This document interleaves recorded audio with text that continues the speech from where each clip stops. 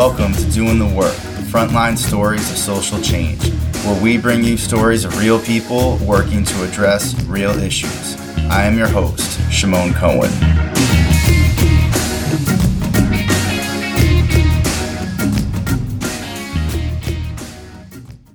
In this episode, I talk with Nicole Clark of Nicole Clark Consulting. Nicole is a licensed social worker in Brooklyn, New York. We talk about Nicole's consulting work, program design, program evaluation, strategic planning, and trainings, with an emphasis on how she keeps social justice, racial equity, and reproductive justice as her focus. Nicole shares how she decided to study social work and how she started her own business. She provides a brief overview of the reproductive justice framework. I hope you enjoy the conversation.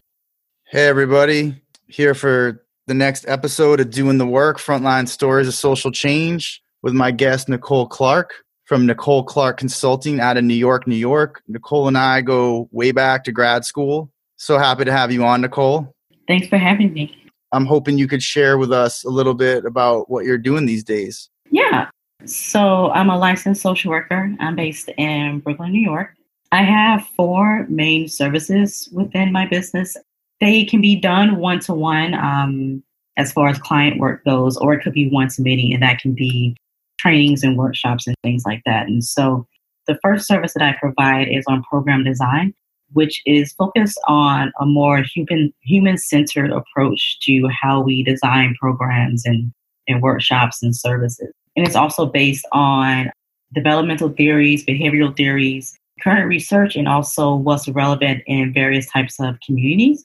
The second service is program evaluation, which I tend to approach it from a more collaborative base, and it's focused on learning about a program and service from the client's perspective, not so much on me coming in to do different types of evaluative activities with clients, but also having them come along for the process as well. So they're learning about different types of evaluation activities that they can do to get the data that they need to figure out what is the impact that their program or service is having on the communities that they're serving. The third service is strategic planning. And these days, it's my newest service. And so I'm starting to play a little bit around how I want to do strategic planning with different types of organizations. And so the clients that have been coming to me to request this service, they are interested in transitioning themselves to being a more reproductive justice-led organization, or they want to incorporate different types of racial equity and community collaboration within their hiring practices, their internal structure and their goals, and also just their outward-facing campaigns. And the fourth service that I provide is general speaking engagements. Sometimes there are workshops or trainings, or they could also be panel discussions and things like that. And so I tend to speak a lot about a variety of topics, and that includes self-care, community care, incorporating racial equity into their work, feminism, reproductive justice, and things like that. And also I've been getting a lot into speaking about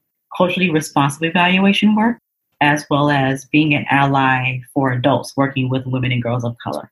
My clients tend to be more women-led organizations, or organizations that have a primary staff of people of color, or they are organizations that they may have more of a white staff, but they want to incorporate more of a racial justice lens in what they do. Many of them, they get their funding from major funders and from donations and things like that. And so we try to develop different ways for them to still be able to serve the communities that they want to serve, but also do what they can to maintain their funding, but do it in a way that is still very authentic to the vision of their organization and the communities that they want to serve.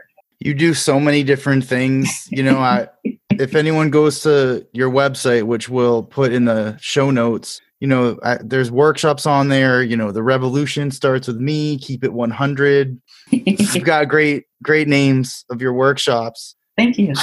What's the biggest challenge of this work in terms of real social change for you? I think the biggest challenge is transitioning from doing the status quo to doing new things.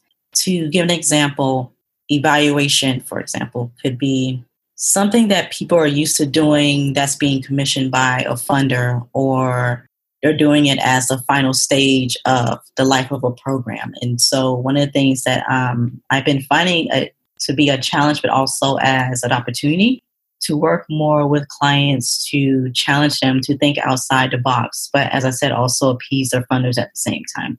So think about different ways that combine evidence-based practices, but also what the community really needs in order to create a program that not only gets financial support, but also encourages more people to come back to those programs. A second thing that I would think would be a challenge would also be sort of towing the line between activism and being professional. I was reading a blog post from a doctoral student who is in, I believe, the Bay Area. She's in a doctoral program for evaluation. And she was talking a lot about the ethical side of being an evaluator, but also being an activist at the same time. And sometimes those things are not very, you don't really combine evaluation with activism. And how can you remain ethical at the same time, but also think of different ways to still incorporate your activism within when you're working with different types of communities. I think a lot of the times, whether it's evaluation or even research, a lot of communities are very used to people coming into their communities to get data, but they don't come back. And one of the biggest challenges that I've noticed as I'm working with evaluation clients is that many of them have a history of doing that. And so one of the things that I'm doing with helping them to challenge the status quo is to help them to become more accountable to the communities that they're going into. If they go in to do research, if they go in to conduct a survey or a focus group or things like that, like how can they take that information back to the community that they went into to help that community be more a part of the collaborative process of what they're doing?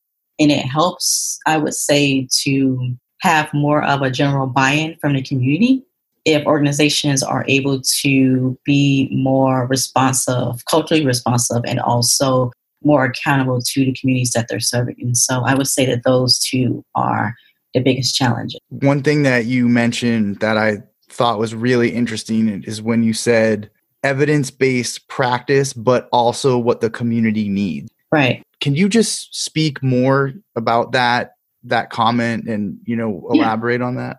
Yeah. How can we take the research that's currently out there, but also see how is it lining up to the communities that we're serving? And also, sometimes the research may be relevant in one community, but may not be relevant in another community. So, for example, if something is more relevant in the South with the Black community population in the South, it may not be as relevant as, say, the Black community in New York City or in Oregon or in New Mexico and things like that. And so recognizing that even though people may look the same and they may come from the same community, their needs may be different. And so how can we take current research that's out there and make it more relevant to what's happening in the various communities that we're serving? Thanks. Nicole, how did you get into this work? Part of why I'm doing this podcast is to really capture people's stories who aren't normally highlighted. Some of the people who we learn about, they've written books or they've written, research articles. We read these things when we're in school, and then hopefully we keep up on it when we're out of school and not just for continuing education units. But I wanted to just kind of get the voices from people who are just out doing this work, and so I'm really interested in how people got into this work to begin with. So maybe you could share a little bit about that. Yeah. So I tell people all the time, but even before that, I tell people that my business started as a Tumblr blog, which it actually did. But even before then, I graduated from Spelman College in 2006. And I got there in 2004. And my goal was to be a professional violinist. At the time, I had been playing the violin since 6th grade. And I was inspired to play the violin because of, I don't know if you watched Party of Five, which was that TV show that was on like back in the day. And there was a character named can't even remember her name, but she was the youngest out of the 5 siblings, and she played the violin. And I was really excited about one day being a professional violinist and traveling the world and things like that. And so when I got to Spelman, I initially wanted to be a music major. But then in my sophomore year, I decided that I wasn't really sure if that's what I wanted to do. And I became an undecided major.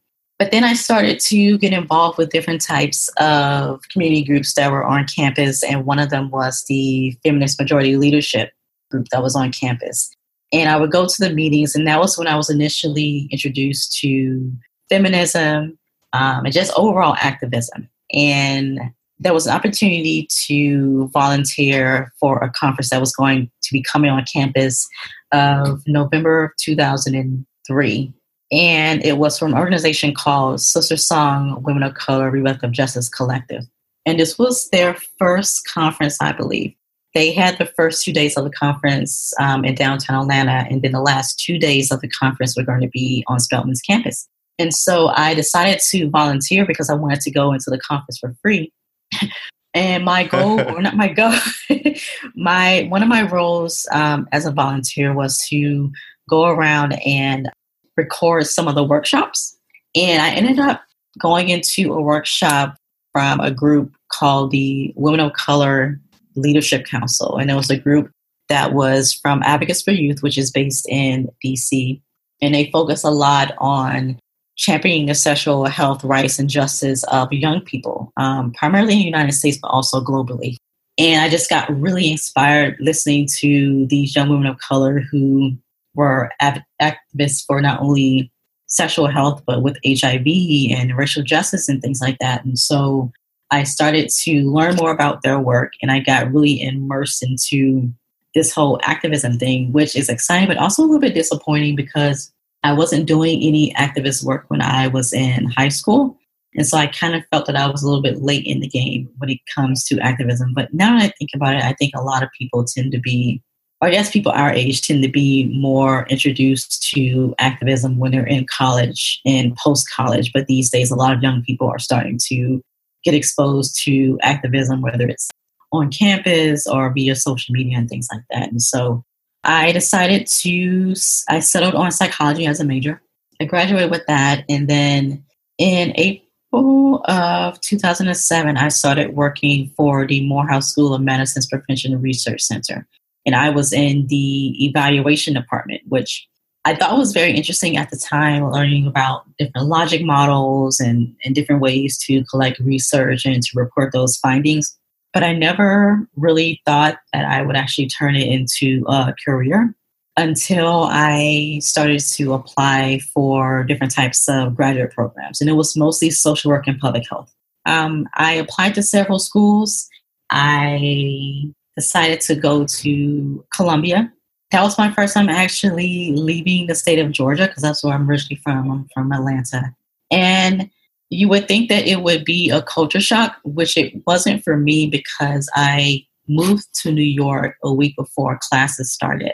And I didn't really have enough time to actually become homesick or miss my family because we were just jumped right into going to classes and field placements and things like that. And so when I was at Columbia, I focused on advanced journalist practice and programming. And even though it was a mixture of program development and evaluation with the clinical aspect, I knew that I was more interested in the development and the evaluation aspect of the program. And so I think like a lot of social work students, unfortunately, when we graduate, the goal is really just to get a job, even if it's not. Gotta pay those bills. Yeah, even if it's not related to your social work focus. And so I applied to a variety of places, and I ended up getting hired at Housing Works, and I was a clinical case manager there in their what is now known as Health Home. And at the time that I started working there, I had a caseload of about, I think, under 35 people. And I would work with them on finding housing, getting them connected to different types of services. And by the time I left Housing Works, I had a caseload of, I think, a little over 80 individuals. And looking back on it now is very, very daunting that even though I had a group of people that I worked with, I was still responsible for this large group of individuals. And about 3 years before I left Housing Works, I started to get this idea of doing consulting. I don't have a business background. I think a lot of people who I know do consulting or freelance work, they also don't have a business background, which I think more social workers or more social work programs should have more of that inside of the programming at their schools. But that's another story. But I just thought that I had this interest in reproductive justice, evaluation, program design, and I wasn't quite sure how to make it all work. And I started to, as I mentioned earlier, how my business was originally a Tumblr blog. I started a Tumblr blog initially just to get my voice out there when it comes to reproductive justice and feminism and how different types of current issues impact women and girls of color. And I started to get more and more of the idea of maybe I can do this full time, but I think a lot of it was just a confidence issue. Like I said, I didn't have a background in business, but I knew that I had a particular expertise. And when I did my research and figuring out if there's different people who were combining reproductive justice with program design and evaluation work, not many people were actually doing it. And so I started to put more of my face out there as not only an evaluator, but also as a social worker. And then I started to get more professional with it by like having professional headshots and things like that. And when I had my social media presence, I was using a different name, and then I changed it to my actual name because I wanted people to put like an actual name with the face and all that. And so I started to tell people that I was interested in getting clients. And again, I wasn't really sure exactly what that meant, but I figured once I got a client, I would be able to kind of figure out things as I went along. And I started essentially doing this as a side hustle, working with clients, doing blogging and things like that in the early morning hours. And then I would stop and get dressed and go to work. And then I would come home or sometimes go to the gym and then come home and then work my business and spend like all of my weekend working on my business. And so it worked for a while until I started to get more client work. And people who come to me now about their own interest in being a solopreneur or just to be a consultant or owning a business, they ask me, how do I know when it's time to make that leap, so to speak? And for me, I knew that it was time for me to make that leap because the demands that my business clients had were starting to overshadow the demands of my clients at Housing Works. And also I knew that I had done everything that I needed to do at Housing Works. And even still, I didn't have the self-esteem or at least the confidence to actually make that transition because with the exception of maybe one relative in my family, everyone has had a day job. They either started at it when they were very young and then they went on to retire. And I was very secretive about who I would tell this goal to. I told my sister about it and I told a few friends who I knew who also had interest in going on to consulting work. And I waited until 2 weeks before I left Housing Works to actually tell my dad. And it's funny because my dad has been at the same organization since he was 18 and he's turning 63 this year. And so it wasn't that I was nervous that he wouldn't be supportive. It was just that I didn't know anyone else that had the same experience. But of course, like many parents, they tend to be supportive, even if they don't really understand what it is that you're trying to do. And so I knew that because I had the backing of my friends, my family, it was a lot easier for me to make that transition. And so I submitted my resignation to my supervisor on March 31st, 2016. And then I left the organization on May 31st. And it was a very bittersweet experience because even though I was sad to be leaving the organization, I established friendships with the people that I've been working with. And part of me still felt like, even though I knew it was time for me to go, I still felt like I needed to learn more things, even though that wasn't really the case. I think it was just being afraid to actually make that leap. And so I remember being teary-eyed when I left the building, but then once I got outside, it was just like this weight had been lifted, because it felt as though I had been trying to shield my business identity away from my coworkers. And so it felt like I wasn't in hiding anymore, so to speak.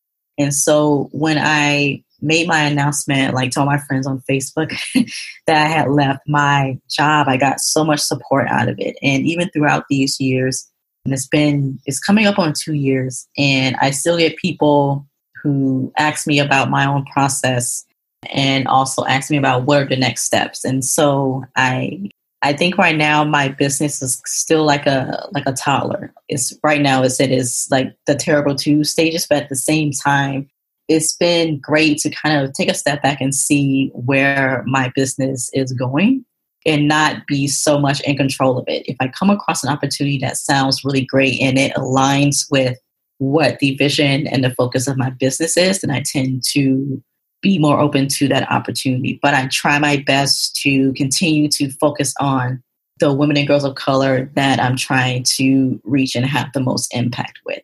And so I love still doing client work, even though my clients are no longer like clinical clients. They're more so the executive directors and program directors. So I have a new set of clients that have more interest and demands compared to my direct practice clients.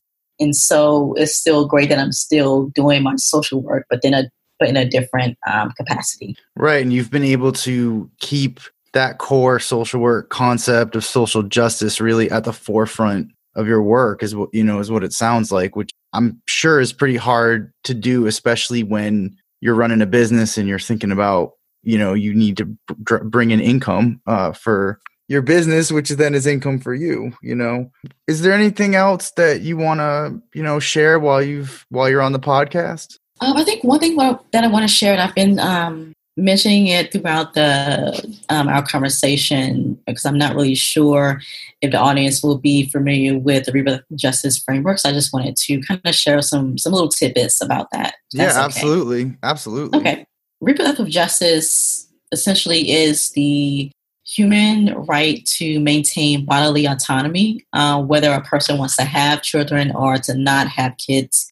And to be able to parent those kids in a way that is safe and sustainable to their communities. And so I think what makes RJ, as it's shortened, so powerful for me is that I think that it is the gray area that ties in the pro-life versus the pro-choice movements. And I think with pro-choice and pro-life, whether it's pro-abortion or anti-abortion, I think for a lot of people, it's very black or white, it's very either or. You can only choose one, but not the other. And what reproductive justice does, it shows people that if a woman chooses to have an abortion with this pregnancy, she can always go on to become pregnant and to parent another child. And so I think it also allows for me to be able to come into spaces that may be more conservative, because I find that reproductive justice is a more holistic approach to how people parent and take care of their families.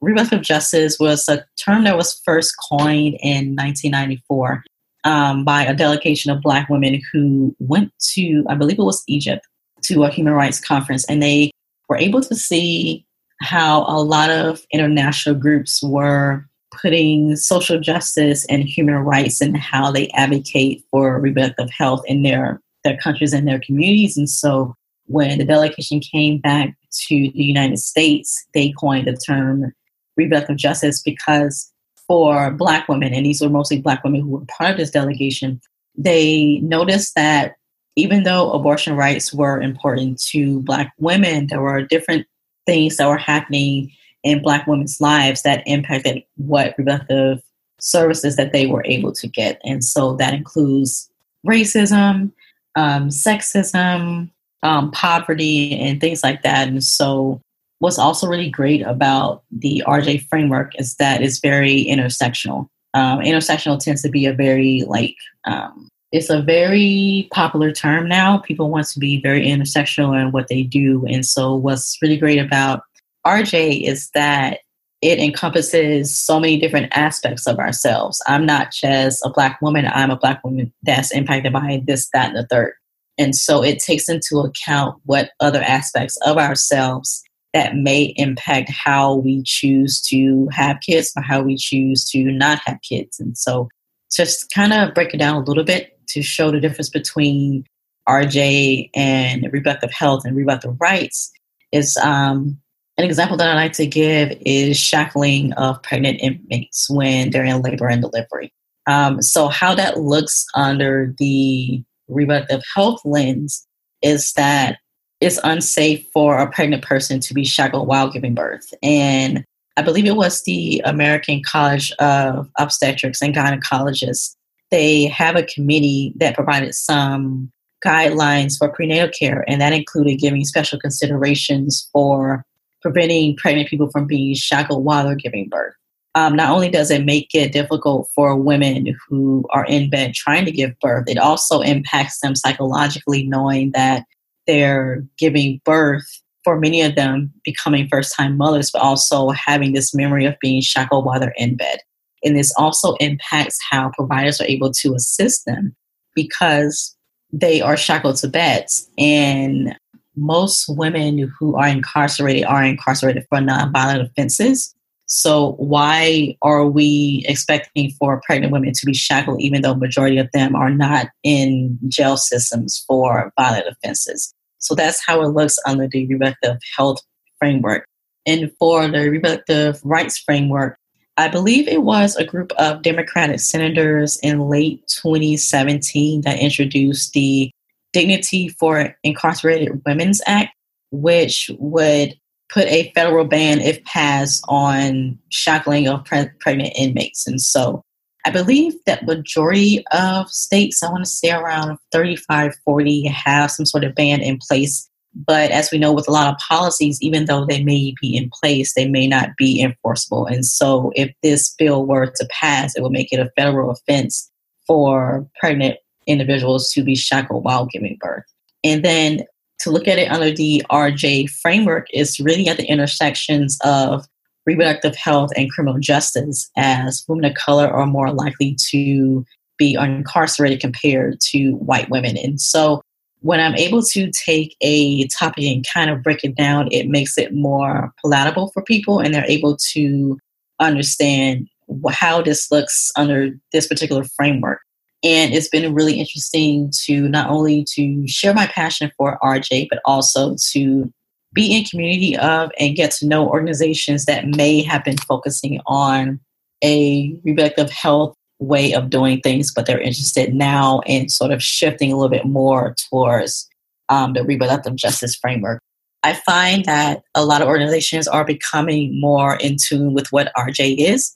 And not only organizations, but also more young women are beginning to learn more about RJ. Young men and even adult men are starting to learn more about RJ.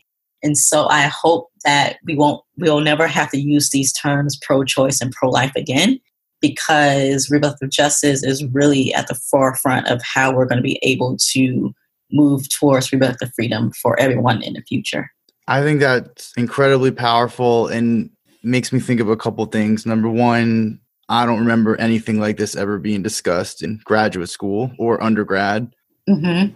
Is that something that is happening now? Do you know, are you still in touch with some of these programs in the city, in New York or in other places? Do you go in and do you talks with students about this, social work students? I do talks, but there's also social workers for reproductive justice.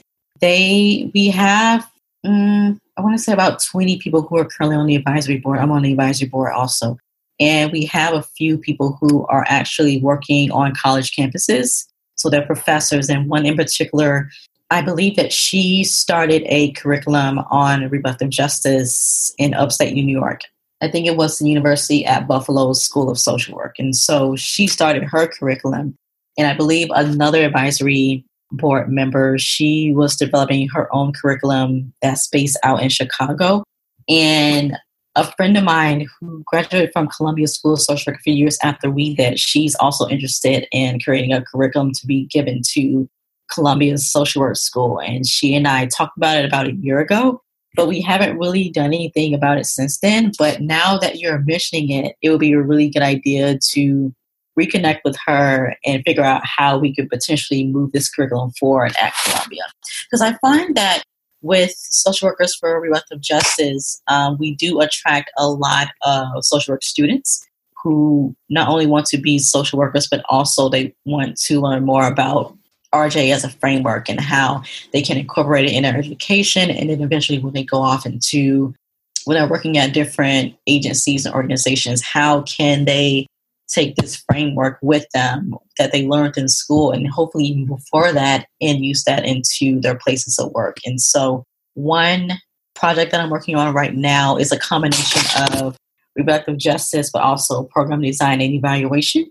And one of my goals for this project is for people to, if they choose not to work with me on a one-to-one basis, they can take this and use it as potentially a curriculum, especially for social work students who want to share with their other classmates about RJ and how to create a RJ-focused program or curriculum and how they can share that information with not only their clients, but also with their future employers. And so I'm definitely interested in seeing how we can add more of the framework into various curriculums at social work schools.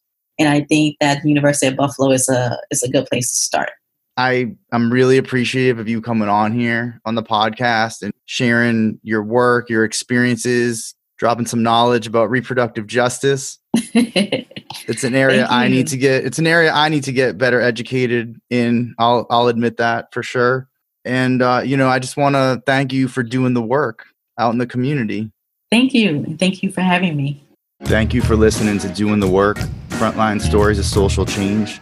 I hope you enjoyed the podcast. Please follow on Twitter and leave positive reviews on iTunes. If you're interested in being a guest or know someone who's doing great work, please get in touch. And thank you for doing real work to make this world a better place.